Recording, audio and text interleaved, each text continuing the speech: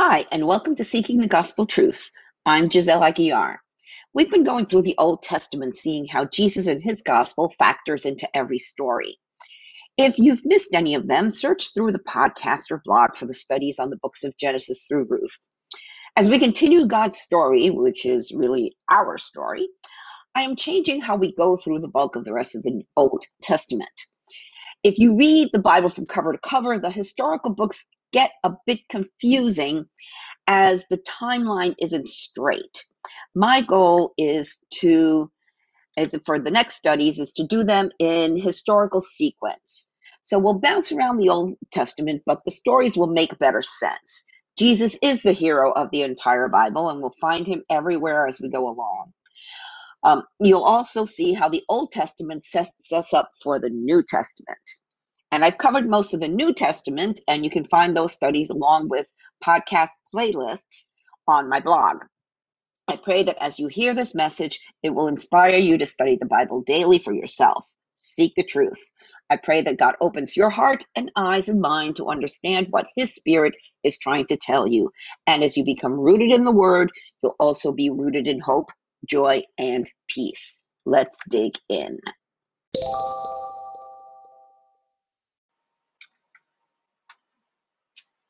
Second Samuel 2.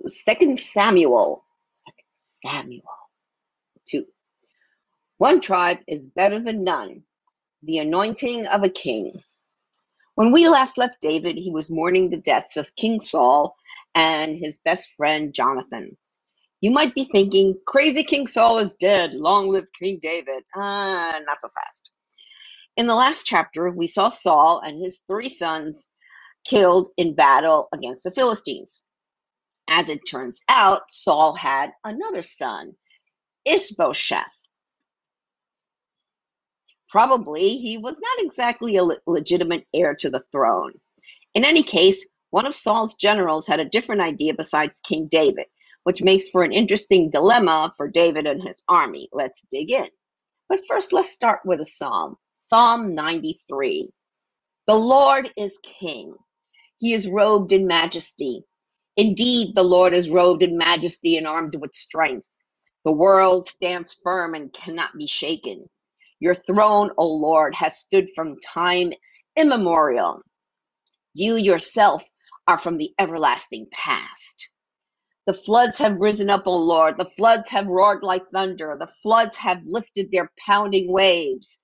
But mightier than the violent raging of the seas, mightier than the breakers on the shore, the Lord above is mightier than these. Your royal laws cannot be changed. Your reign, O Lord, is holy and forever. Here are some points here. The Lord is king, present tense. Jesus is king, and he's ruling from heaven at the moment. Remember that. And he's ruled since time began. Okay, so Jesus's government is not a democracy, it's a monarchy. Remember that. Satan might be prince of the world, but Jesus is armed with strength, and the world cannot be shaken. The floods stand for rebellious uprisings. Gee, sort of like the ones we see all over the world today. Verse 4 assures us that Jesus is mightier than and above any of them. His royal laws cannot be changed. In case you forgot, there's a refresher course on the 10 Commandments. In my blog, there's a link. Going on, 2 Samuel 2. David is anointed king. Okay. After this, David asked the Lord, should I move back to one of the towns of Judah? Yes, the Lord replied. Then David asked, which town should I go to? To Hebron, the Lord answered. David's 2 wives were Ahinoam from Jezreel and Abigail, the widow of Nabal from Carmel. So David and his wives and his men and their families all moved to Judah, and they settled in the villages near Hebron.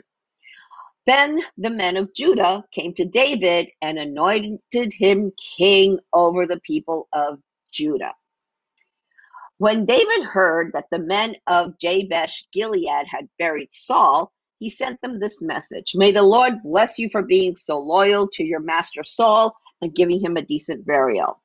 May the Lord be loyal to you in return and reward you with his unfailing love. And I too will reward you for what you have done.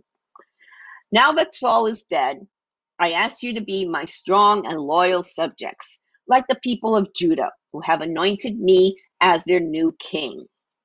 But Abner, son of Ner, the commander of Saul's army, had already gone to Mahanaim with Saul's son Ishbosheth.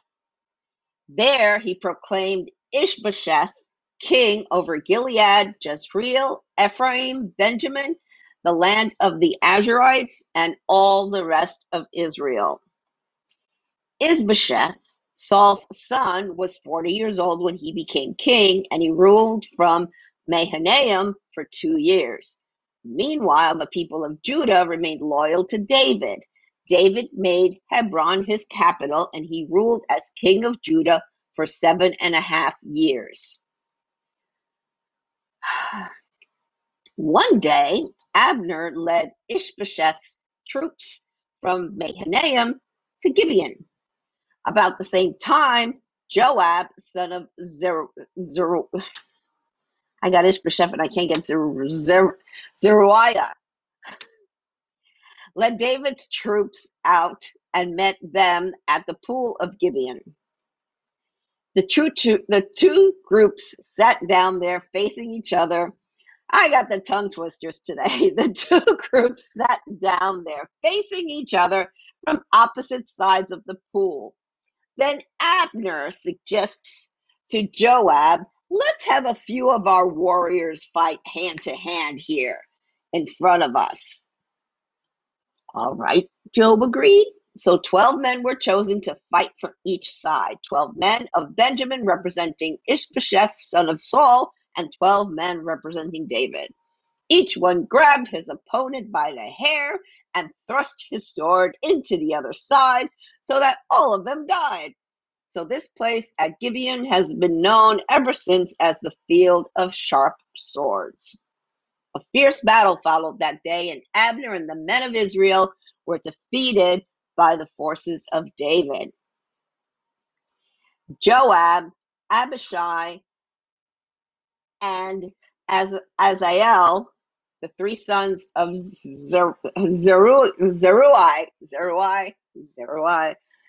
were among David's forces that day.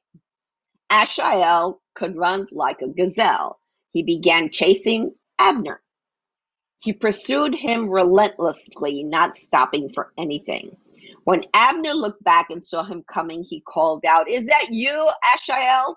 "Yes, it is," he replied. "Go fight someone else," Abner warned. "Take on one of the younger men and strip him of his weapons." But Asahel kept right on chasing Abner. Again, Abner shouted to him, "Get away from here. I don't want to kill you.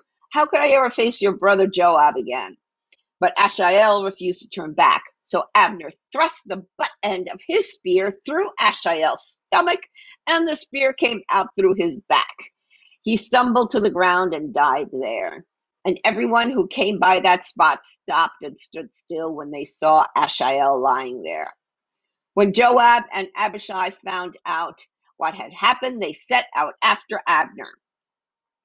The sun was just going down as they arrived at the hill of Ammah near Giah, along the road to the wilderness of Gibeon.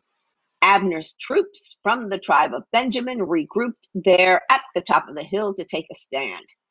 Abner shouted down to Joab, "Must we always be killing each other? Don't you realize that bitterness is the only result? When will you call off your men from chasing their Israelite brothers?" Then Joab said, "God only knows what would have happened if you hadn't spoken, for we would have chased you all night if necessary." So Joab blew the ram's horn, and his men stopped chasing the troops of Israel. All that night, Abner and his men retreated through the Jordan Valley. They crossed the Jordan River, traveling all through the morning, and didn't stop until they arrived at Mahanaim. Meanwhile, Joab and his men also returned home. When Joab counted his casualties, he discovered that only 19 men were missing in addition to Asahel.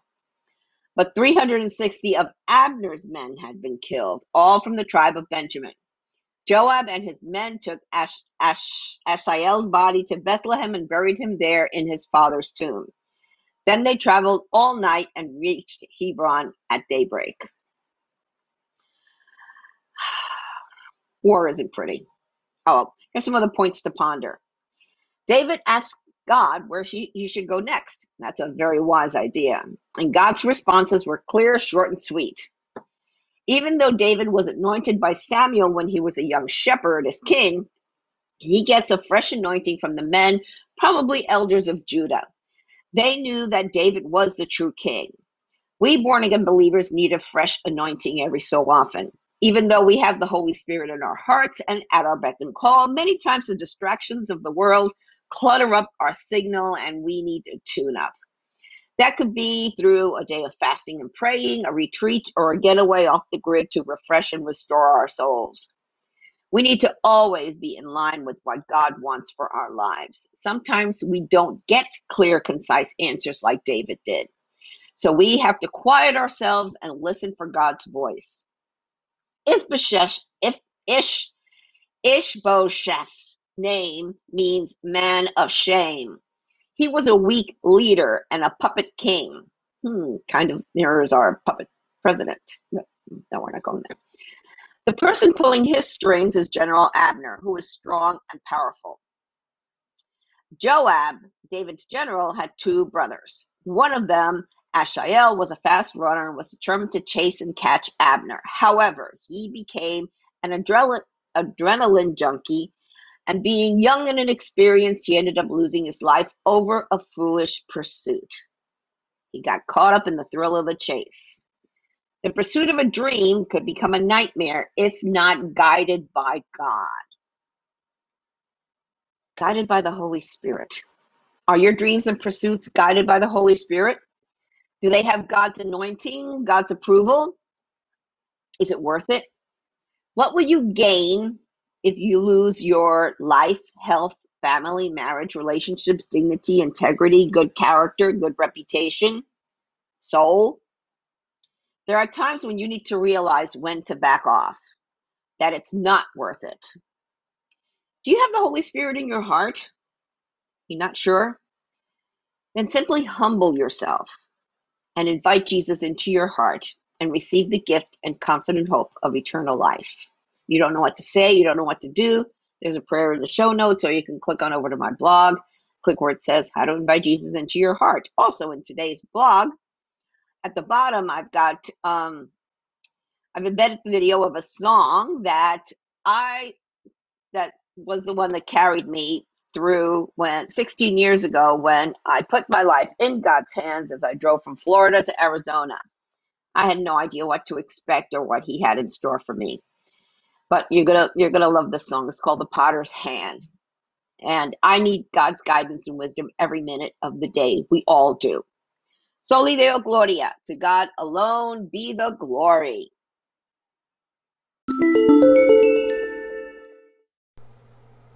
Thank you for listening to this episode. I pray that the Holy Spirit, the author of Scripture, touched your heart to reveal the gospel truth that our hope of salvation is through Jesus Christ alone. If you have any comments or questions, feel free to reach out to me via my website or social media.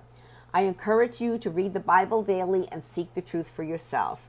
I recommend that you download 2 free Bible study apps, the YouVersion Bible app and Through the Word. Friends, we are living in strange, crazy times, the last days, the end times. But know that things aren't falling apart, they are falling into place. Jesus said in Revelation 3:20-22, "Look, I stand at the door and knock. If you hear my voice and open the door, I will come in, and we will share a meal together as friends. Those who are victorious will sit with me on my throne, just as I was victorious and sat with my Father on his throne." Anyone with ears to hear must listen to the Spirit and understand what he is saying to the churches. Jesus is knocking. It's up to you to open the door. Peter told us in 2 Peter 3:9, the Lord isn't really being slow about his promise, as some people think. No, he is being patient for your sake. He does not want anyone to be destroyed or perish, but wants everyone to repent. Jesus is coming back soon. Are you ready? Repent of your sins and invite Jesus into your heart right now. If you don't know what to say, there's a prayer in the show notes and on my blog. Jesus said in Matthew 24:14, and the good news about the kingdom will be preached throughout the whole world, so that all nations will hear it, and then the end will come. Soli Deo Gloria, to God alone be the glory.